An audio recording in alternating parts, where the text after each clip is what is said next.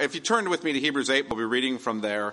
I want to be really clear. I've had the question asked of me, when will we get into the historical issues?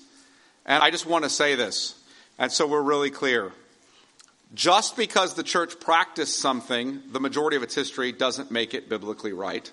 And just because the church explained their practice incorrectly for the majority of history, doesn't make it the practice wrong. The fact is, history is descriptive of what happened. But history is not the authority we have for what we are to believe and practice. And so I want to make the case from the Bible, not from historical events. With that said, let me read Hebrews chapter 8. We'll start in verse 6. We'll read to verse 13, and then I'll pray. But as it is, Christ has obtained a ministry that is as much more excellent than the old, as the covenant he mediates is better, since it is enacted on better promises. For if that first covenant had been faultless, there would have been no occasion to look for a second. For he finds fault with them when he says, "Behold, the days are coming, declares the Lord, when I will establish a new covenant with the house of Israel and with the house of Judah. Not like the covenant that I made with their fathers on the day when I took them by the hand to bring them out of the land of Egypt. For they did not continue in my covenant, and so I showed no concern for them, declares the Lord. For this is the covenant that I will make with the house of Israel after those days, declares the Lord. I will put my laws into their minds and write them on their hearts. And I will be their God, and they shall be my people. And they shall not teach each one his neighbor and each one his brother, saying, Know the Lord. For they shall all know me, from the least of them to the greatest. For I will be merciful toward their iniquities, and I will remember their sins no more. In speaking of a new covenant, he makes the first one obsolete. And what is becoming obsolete and growing old is ready to vanish away. Let me pray. Father, we ask that as we consider this one of the great new covenant passages of Scripture, as the author to Hebrews reflects upon the implications of the new covenant having come into history in the Christ, in his incarnation and life, and in the cutting of it at his death. We pray that as we consider that covenant prophesied by Jeremiah and Ezekiel and Isaiah, even promised all the way back in Deuteronomy, we pray that we would understand what you are saying in your word. They would understand why the new covenant is better, what is better about it, that we might exalt Christ in the midst of it. May your Spirit give us understanding and protect us from error. We pray this in Jesus' name. Amen. Last week, I provided my argument for baptizing believers and their children in a kind of nutshell, in a short syllogism. And I want you to hear that syllogism again. I will bring it up every week. Here's the syllogism. Premise 1. All those who are members of the new covenant people are to receive the covenant sign of baptism. All those who are members of the new covenant people ought to receive the covenant sign of baptism. That first premise is agreed upon by Baptists and Presbyterian and Reformed. Nobody disagrees with that. Premise 2. Believers and their children are members of the new covenant people. Believers and their children are members of the new covenant people.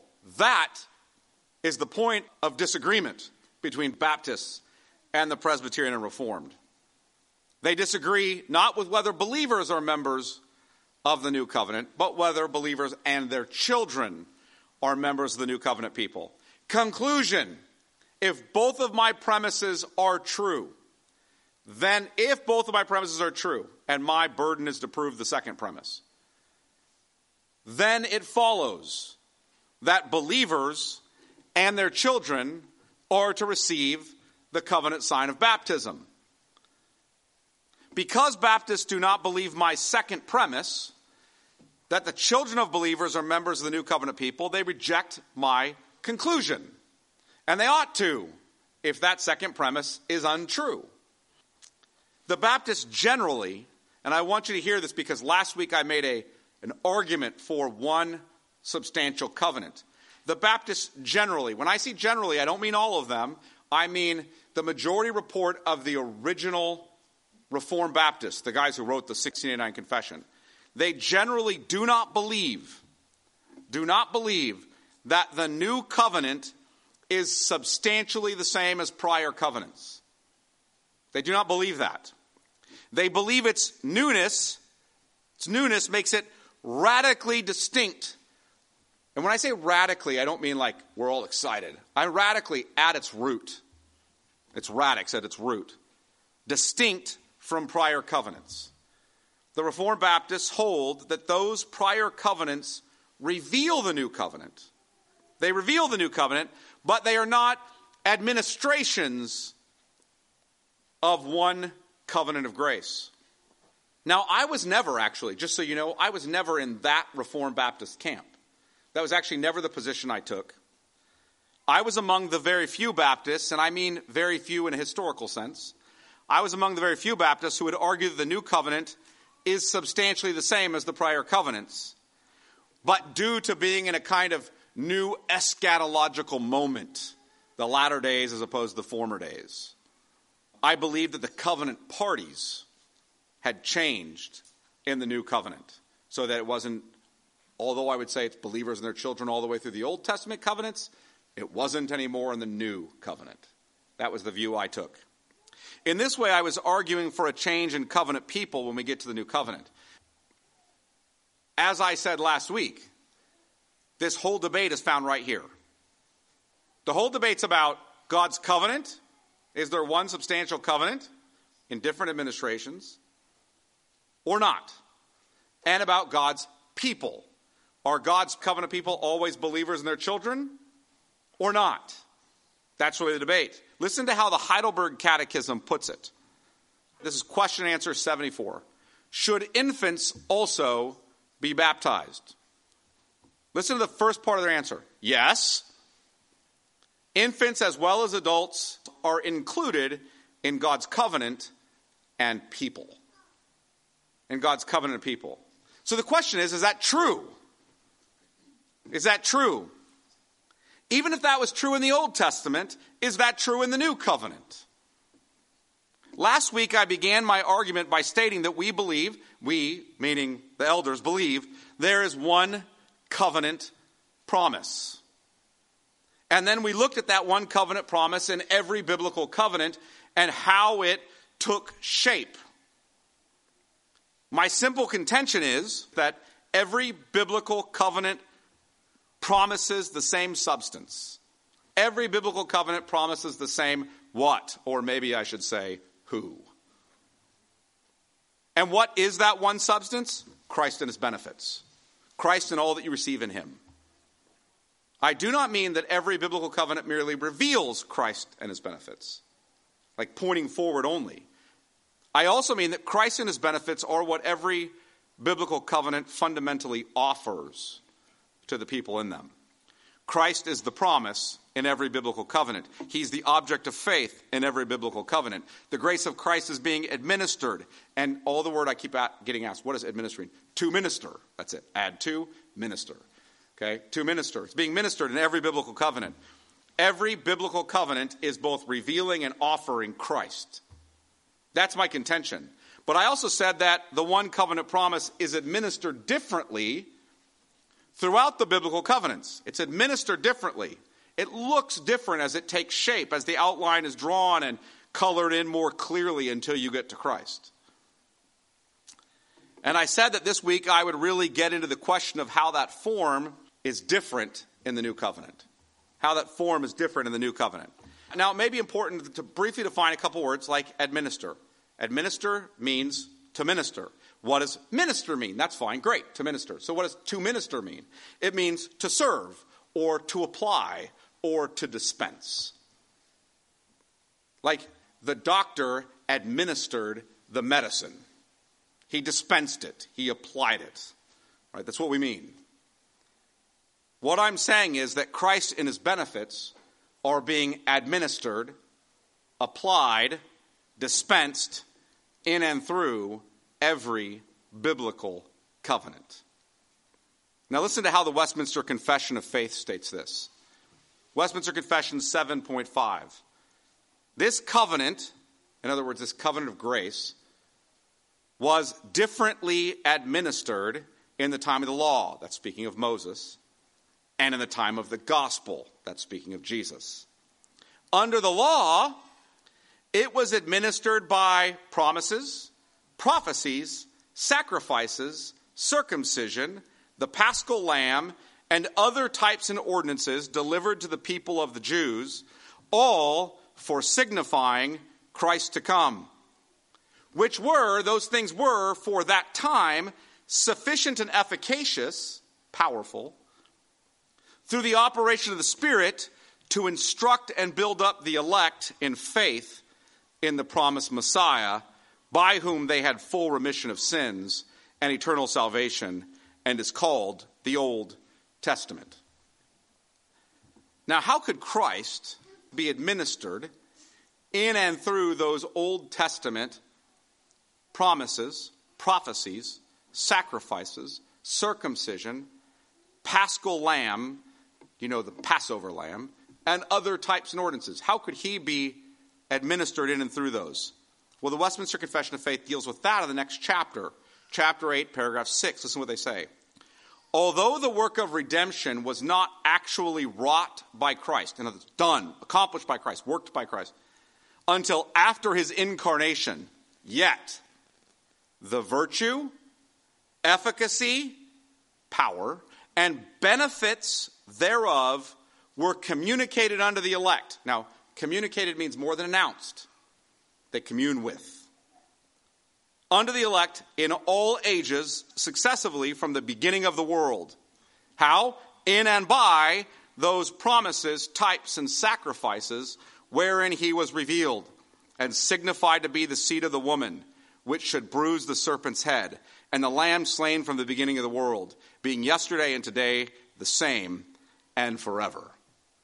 So what I'm arguing is that there's one covenant promise or substance and distinct covenant forms in every biblical covenant.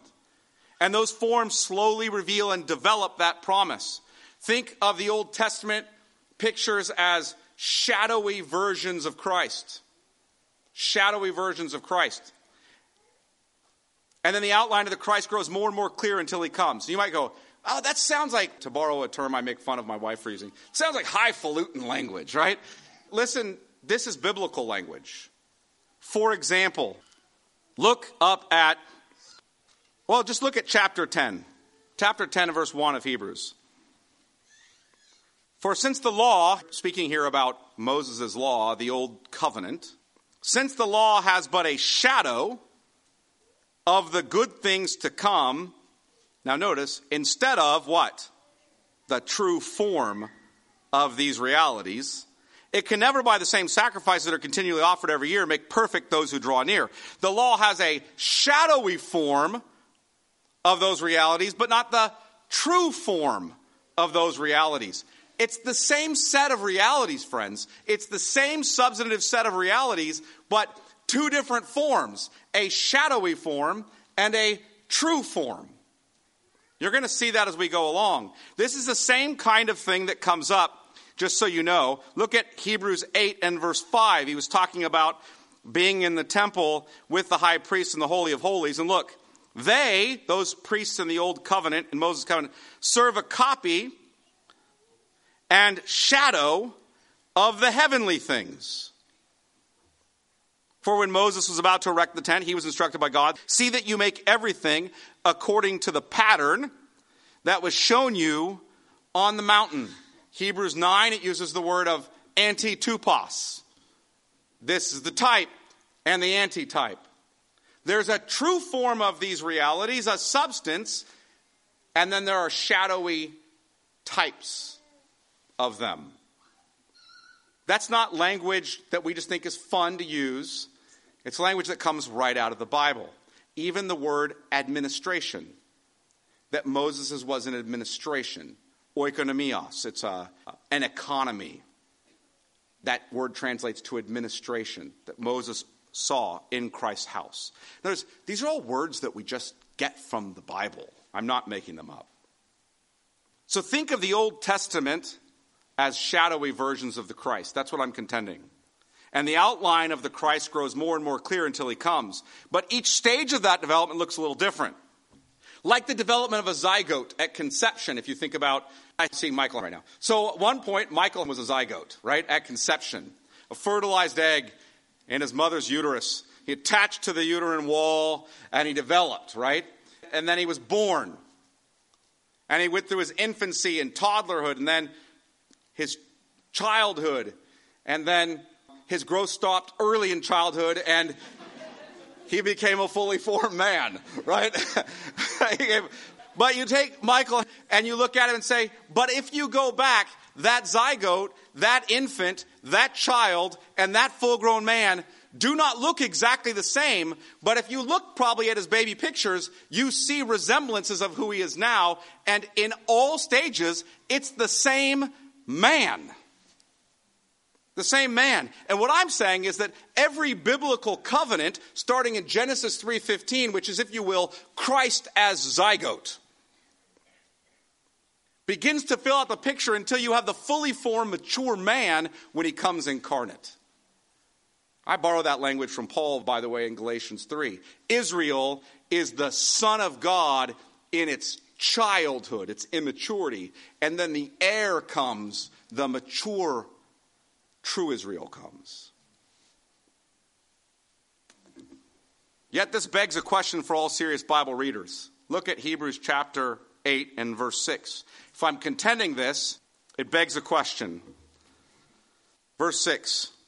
But as it is, Christ has obtained a ministry that is as much more excellent than the old, that's the old covenant, as the covenant, the new covenant, he mediates, is better, since it is enacted on better promises. Here's the question. How has the new covenant changed things? What is new in the new covenant? If I'm contending all this, what's new in the new covenant? New with regard to what? How is the new covenant ministry of Christ much more excellent than the ministry of the old covenant ministry of Moses? How is the new covenant enacted on better promises? I say that, and yet I say there's one promise. So how is it enacted on better promises? What is the first covenant, and how was the first covenant faulty? Look down at verse 7. For if that first covenant had been faultless, there would have been no occasion to look for a second. That first covenant, by the way, is clearly Moses in the context, the old covenant. How was the first covenant faulty? God gave a faulty covenant? How is the new covenant not like the old covenant? Look at verse 9. He's going to make a new covenant. Now look at verse 9. Not like the covenant that I made with their fathers on the day when I took them by the hand to bring them out of the land of Egypt. That is, by the way, the old covenant or the Mosaic covenant. How is it not like that? How did Israel not continue in? Verse 9. For they did not continue in my covenant, and so I showed no concern for them, declares the Lord. How do they not continue in, or in the language of Jeremiah 31, break the old covenant? Not continue in is another way of saying they broke it. How'd they break it? What does it mean that the old covenant became obsolete? Look at verse 13. In speaking of a new covenant, he makes the first one obsolete. And what is becoming obsolete and growing old is ready to vanish away. So the old covenant or the Mosaic covenant became obsolete. These are the kinds of questions that have to be answered. You have to take this text seriously. You can't just, come in with your magic wand of theology that you had beforehand and then go and read it into the text, and isn't that convenient? You have to demonstrate it in the text. So I want to walk through the passage briefly and attempt to answer these questions. I want to employ Hebrews 8:6 as a kind of summary to our central contention today. Hebrews 8:6 is a kind of summary. Notice what it says again. But as it is, Christ has obtained a ministry that is as much more excellent than the old, as the covenant he mediates is better, since it is enacted on better promises. Here's what I want to say. The new covenant is better in three regards. It's better in its ministry, it's better in its mediator, and it's better in its promises. Better in its ministry, its mediator, and its promises. You guys hear those three things? They're right there in the text. It's better in its ministry, it's better in its mediator, it's better in its promises. All there in verse 6. So let's look at those three. Christ has obtained a much more excellent ministry than Moses. Much more excellent ministry than Moses. Now, I'm just going to run through Hebrews. I'm not going to have you turn to all these passages. But I just want you to hear it. You were with me, with most of you, in Hebrews for quite some time. So this won't surprise you. How is it better in its ministry? Jesus spoke the final word. The better word than the Old Testament prophets. The word that only the Son of God could speak because he is the word. Moses was merely a servant of the word. Jesus is the creator, the heir, the exact imprint of God's nature, the radiance of his glory, and he upholds the universe by the word of his power. Moses is merely a servant of the Lord. Jesus made a full atoning satisfaction for sin. Moses merely had human priests and animal sacrifices that signified the atoning work to come. Jesus sanctified the people of God internally. Moses merely served an administration that cleansed the body, sanctifying the flesh. Jesus destroyed the works of the devil and freed us from lifelong slavery to fear of death. Moses is the servant who merely told us that we were in slavery to Satan, sin, and death. Jesus is the son, the heir, the builder of the house that is the church. Moses is merely a household servant who watched over the children until the heir came. Right now I'm in Hebrews 3 with a couple dips into further parts of Hebrews. Jesus is the Sabbath rest God's people strive to enter. Moses merely told them about the sign of that Sabbath rest. Jesus is the great high priest who passed through the heavens, who sympathizes with our weaknesses, who brings us to the throne of grace. Moses and his priests could only pass through an earthly temple veil, and that only once a year, and could never bring us to the throne of grace. Jesus is the eternal priest king who conquered death through his indestructible life, who never sinned, who perfectly obeyed, who sympathizes with his people, who guaranteed a better covenant, who saves to the uttermost, who entered the Holy of Holies in heaven, who ever intercedes for us and leads us behind the veil to God's glorious presence with him. Moses' priesthood could only give us a small, imperfect, incomplete, temporal, shadowy taste of that. Jesus ministers in the true tabernacle. Moses' tabernacle was an earthly tent that served as a mere copy. Jesus offered the true atoning sacrifice, putting away sin forever. Moses offered the blood of bulls and goats that could not atone for sin, that had to be repeated continually. Jesus has ushered in the new age, the latter days, the new creation. And he's brought us to Mount Zion, the city of the living God. And Jesus gave us a kingdom that cannot be shaken.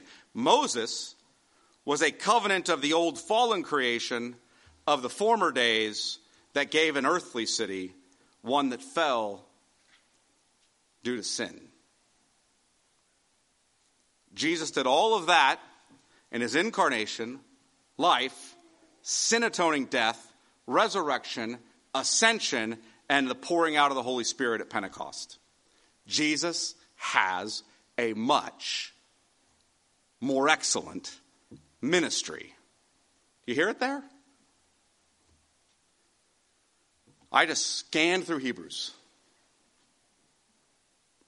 And Jesus has a much better ministry because Jesus Christ is a much more excellent mediator.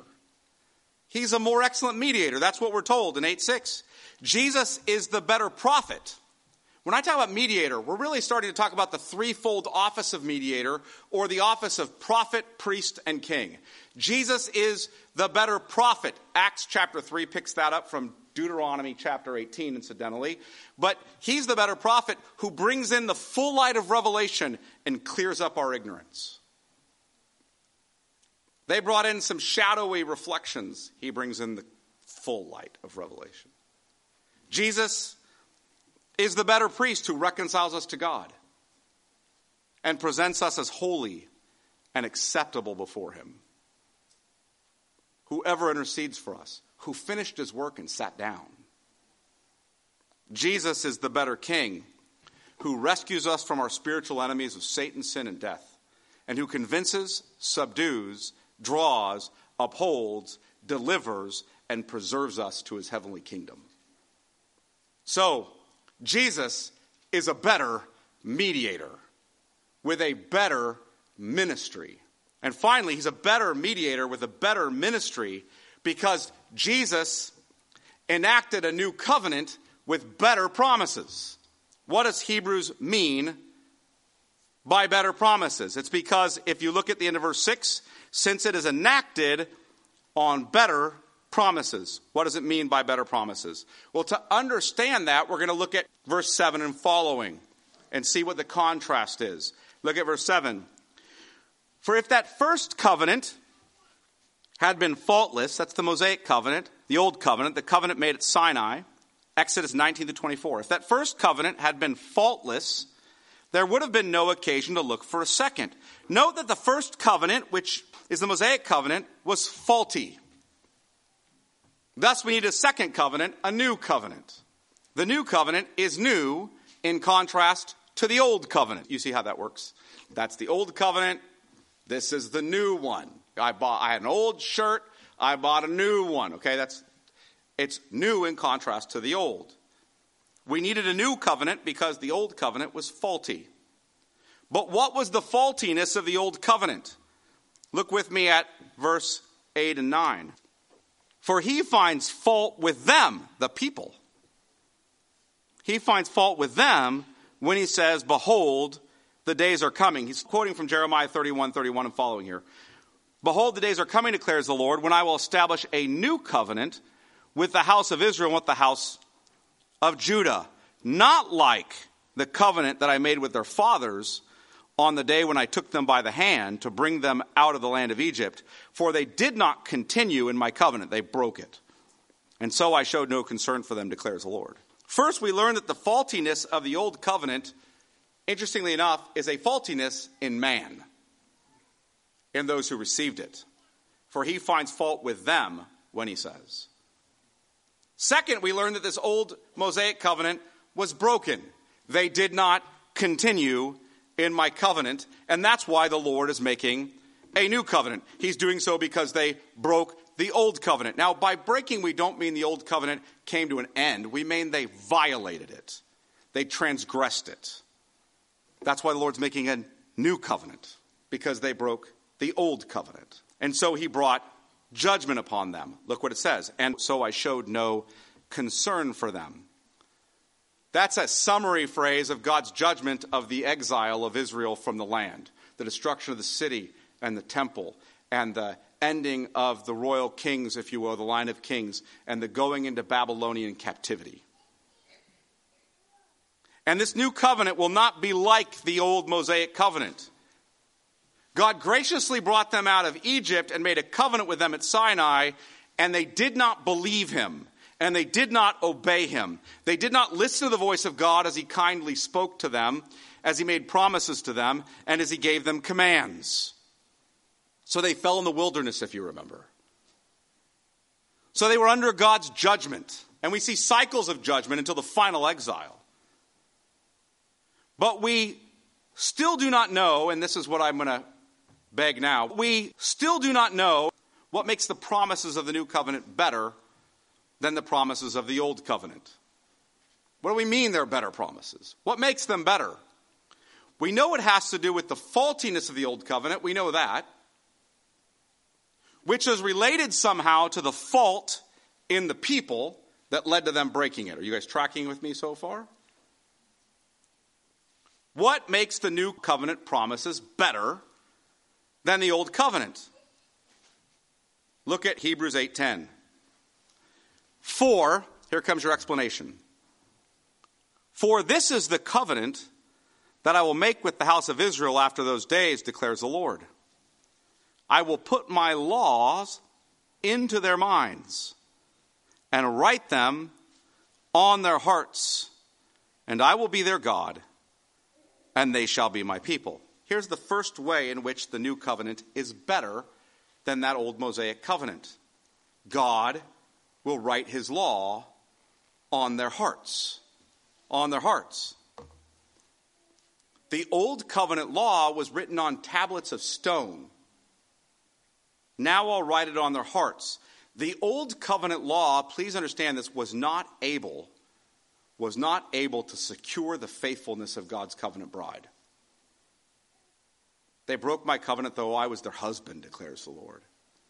Was not able to secure the faithfulness of God's covenant bride. But the new covenant is able to secure the faithfulness of God's covenant bride. The old covenant was faulty in that it gave us a holy law, but it did not make us a holy people. It told us what the holy requirement of the law is, but it did not conform our hearts to it. Indeed, the old covenant could not do that. Only the Holy Spirit, graciously giving us new birth in Christ, can cause us to walk in godliness. That's why Ezekiel 36 says, I'll put a new spirit in you and sprinkle clean water on you, and I will cause you to walk in my statutes and my laws. I will take away your heart of stone and give you a heart of flesh. Only the Holy Spirit, graciously giving us new birth in Christ, can cause us to walk in godliness. For God has done what the law, weakened by the flesh. You hear the problem with the law is? Us. For God has done what the law, weakened by the flesh, could not do. By sending his own Son in the likeness of sinful flesh, and for sin, he condemned sin in the flesh, in order that the righteous requirement of the law might be fulfilled in us who walk not according to the flesh, but according to the Spirit. Only the Christ can keep the righteous requirement of the law. And only the Holy Spirit can write the law of God on our hearts and declare us in Christ, through union with him, as righteous law keepers. So how are the new covenant promises better? Notice the new covenant promises are not better with regard to the matter of them or what they are, that are better with regard to the manner in which they're being administered. The matter is the same. God covenants the law on tablets of stone. God covenants the law on your heart. The laws don't change. The manner in which God gives them in the two respective covenants changes. On tablets of stone or on your heart. The old covenant commanded the law, but wrote it on tablets of stone. The old covenant promised the law, but it never promised the power to keep it. Formally, anyway. The new covenant commands the law as well, but promises to write it on our hearts by the Spirit. The new covenant promised the keeping of the law. That is why the problem with the old covenant promise actually lies with us. That's why God finds fault with them. The law is holy and righteous and pure. But in God's wisdom, he gave Israel a perfect law in the covenant with Moses at Sinai, the old covenant. A law that was not able to change their hearts in order to show them and to show us our need for Christ and his Spirit. It's what Paul calls the pedagogical use of the law in Galatians 3. It was a tutor that taught us about our need. Please don't miss this. This new covenant promise is not better as to substance, but as to administration. And the administration is better because Christ is the administrator. We are still given God's law, but rather than it being externally on tablets of stone, it's written internally on the heart. Further, look at the last phrase of Hebrews 8:10. And I will be their God, and they shall be my people. That's not new. That's not a new promise. It's the same. The law is not new. It's the same. The manner in which God gives it is new in this covenant.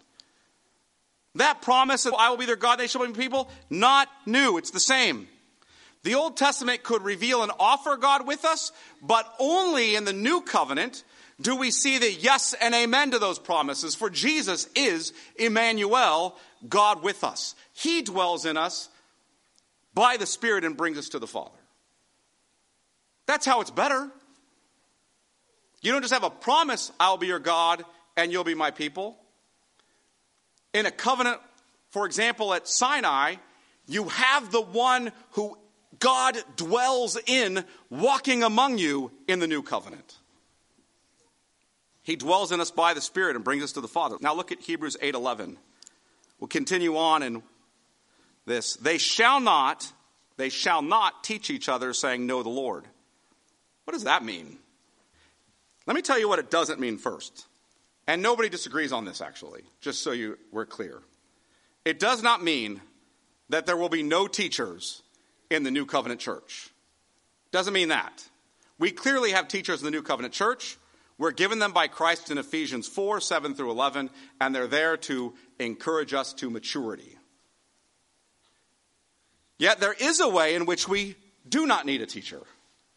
There is a way in which we do not need a teacher. We do not need the Old Covenant prophets, priests, and king, tabernacle and temple, external washings and sacrifices. We no longer need all of that because the Lord himself has come as our teacher. You don't need an Aaronic priest, a Davidic king, or a prophet like Zechariah when the one who is the prophet, priest, and king stands among you and teaches. He came as the incarnate Son, revealing the Father. And he sent the Holy Spirit who teaches us internally and in a more powerful manner. John 14-16, go read that. As the word is proclaimed, the Holy Spirit brings us to faith in Christ. He teaches us internally. As was promised in Isaiah 54:13, all your children, this is a new covenant promise, all your children shall be taught by the Lord, and great shall be the peace of your children. See, the Father draws us to Christ by the Spirit. And that text is not only being picked up in Jeremiah 31 of Isaiah 54:13, that text is being picked up by Jesus in John 6:45 when he says, it is written in the prophets. He's going to quote Isaiah 54:13. And they will all be taught by God. Now listen how he's going to explain that. Everyone who has heard and learned from the Father comes to me. That internal teaching of the Holy Spirit cannot be improved upon. This is confirmed when Jeremiah applies it to why we do not need any more external teachers. Listen to verse 11. For they shall all know me. They shall not teach each one his neighbor and each one his brother, saying, know the Lord, for they shall all know me, from the least of them to the greatest. What I'm telling you is this is the promise of the Christ incarnate who walks among us and reveals the Father and his glory, and of the pouring out of the Holy Spirit at Pentecost, who spreads the knowledge of God across the face of the earth. They shall all know the Lord, because the Father is the teacher by the Spirit, drawing them to Christ, John 6. And Christ teaches them of the Father by the Spirit, revealing him to them, Matthew 11. And if we're in Christ, then we know the Lord. If we're in Christ through faith, we know the Lord. Now, this does not mean that every individual, so I'm going to get to this a lot next week and the week after. This does not mean that every individual in the new covenant, without exception, is a born-again believer. Rather, this is prophetic hyperbole. This is prophetic hyperbole. You guys know what prophetic hyperbole is. You probably use it. Everyone is going to be there. You're prophesying about a future event. And you're being hyperbolic, saying everyone will be at that future event. This does not mean that every individual in the New Covenant church, without exception, will be a born-again believer. How do I know that? Look at Jeremiah 44. This is a quotation of Jeremiah 31. I will show you one example in Jeremiah, though there is more than one example in Jeremiah which I could give you as a parallel. But let's look at Jeremiah 44, because if we're going to read Jeremiah in accord with his own literature or writing, then we need to see how he uses this language in other places. He doesn't just say, they shall all know me from the least to the greatest, all from the least to the greatest in one location, Jeremiah 31 and following. He says that in a couple other places, Jeremiah 6, and we'll look at Jeremiah 44. Jeremiah 44 and verse 11. Therefore, thus says the Lord of hosts, the God of Israel, behold, I will set my face against you for harm, to cut off, now notice, all Judah. I will take the remnant of Judah who set their faces to come to the land of Egypt, which is an act of treason from somebody from Judah to set their face to go to Egypt. You guys understand why that would be. I will set their face to go to Egypt to live, and they shall all be consumed. In the land of Egypt they shall fall. By the sword and by famine they shall be consumed. From the least to the greatest they shall die by the sword and by famine, and they shall become an oath, a horror, a curse, and a taunt. I will punish those who dwell in the land of Egypt, as I have punished Jerusalem with the sword, with famine, and with pestilence, so that none of the remnant of Judah who've come to live in the land of Egypt shall escape. Not one, all, everyone shall escape or survive or return to the land of Judah, to which they desire to return to dwell there, for they shall not return except some fugitives. Do you guys notice that? They shall not return except for some of them. All from the least to the greatest shall not return. I'll strike them all down except for some of them. All from the least to the greatest does not mean every person without exception. Rather, it means all persons of every station. Least to great, and nation, Jew and Gentile. I don't have time to get into this, but you already understand prophetic hyperbole. You know why I know that? Because you're not Pentecostals. You say, what do you mean? For example, think of when Joel 2 is quoted in Acts 2 at Pentecost. You know that's prophetic hyperbole. And in the last days, Acts chapter 2, and in the last days it shall be, God declares, that I will pour out my spirit on all flesh. Does that mean there's universal spiritual indwelling among every human being, without exception? On all flesh. And your sons and your daughters shall prophesy, and your young men shall see visions, and your old men shall dream dreams. Even on my male servants and female servants in those days I'll pour out my spirit, and they shall prophesy. Do your young men and young women all prophesy and have visions and dreams? How about the old men and old women? All here is speaking of, if you will, all types, ages, stations, slave and free, male and female, son and dad, all, young and elderly. Unless you're prepared to say that in fact, literally, all people are prophesying on the whole of the earth, you already believe in prophetic hyperbole. You already believe in it. Now there is certainly a more broad and universal application of the ministry of the Holy Spirit in the New Covenant age. Of that we have to be quite clear. In the Old Covenant, the Holy Spirit was like a pent-up river, to steal the language of B.B. Warfield, like a pent-up river that trickled into Jerusalem. In the New Covenant, the Holy Spirit is poured out in full force from the heart of Christ, and the waters of the Holy Spirit fill the whole earth with the glory of Christ. But this does not mean that every individual in the New Covenant church is born again and believing. In fact, in the New Covenant, there are those among us who are not of us. There are warnings about unbelievers in the New Covenant church who will be weeded out of the kingdom of God in the end. There are warnings to the brothers, even holy brothers, that they should take heed lest there be in any of them, holy brothers, an evil, unbelieving heart. There are warnings to those who have been sanctified by Christ's blood, set apart, consecrated. Warnings that they not be unbelieving and so fall under judgment. Hebrews warns us that God, catch the phrase, God will judge his people. Not people who are not his people. His people, and that it's a fearful thing for his people to fall in the hands of a living God. Finally, look at Hebrews 8:12. Hebrews 8:12, go back there, we'll wrap it up. I appreciate your patience as I'm considerably over time. Hebrews 8:12. For I will be merciful toward their iniquities, and I will remember their sins no more. Listen, this does not mean that the Old Testament saints were not forgiven their sins, nor that God failed to show mercy in the Old Covenant. They had a sacrificial system to demonstrate God's mercy and forgiveness.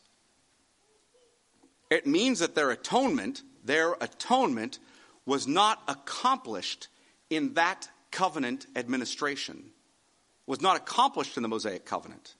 The atonement for our sins was accomplished by Christ in the New Covenant. The New Covenant. The Old Covenant gave us typical and shadowy sacrifices of atonement for sin, but Christ, who is the New Covenant, Isaiah 42, is the antitype, the fulfillment.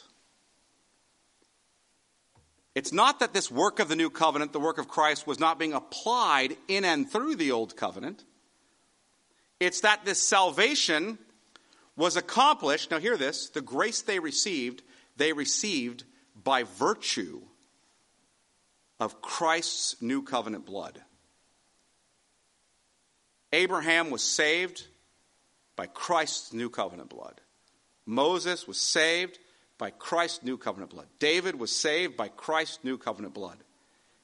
And that blood of Christ was being administered beforehand, served beforehand to Old Testament saints in and through types and shadows. So how are the New Covenant promises better than the Old? Well, because the New Covenant is the administration of God's one covenant that is not typical and shadowy. It's the administration that you see full formed in Christ. The New Covenant administration promises us the fulfillment.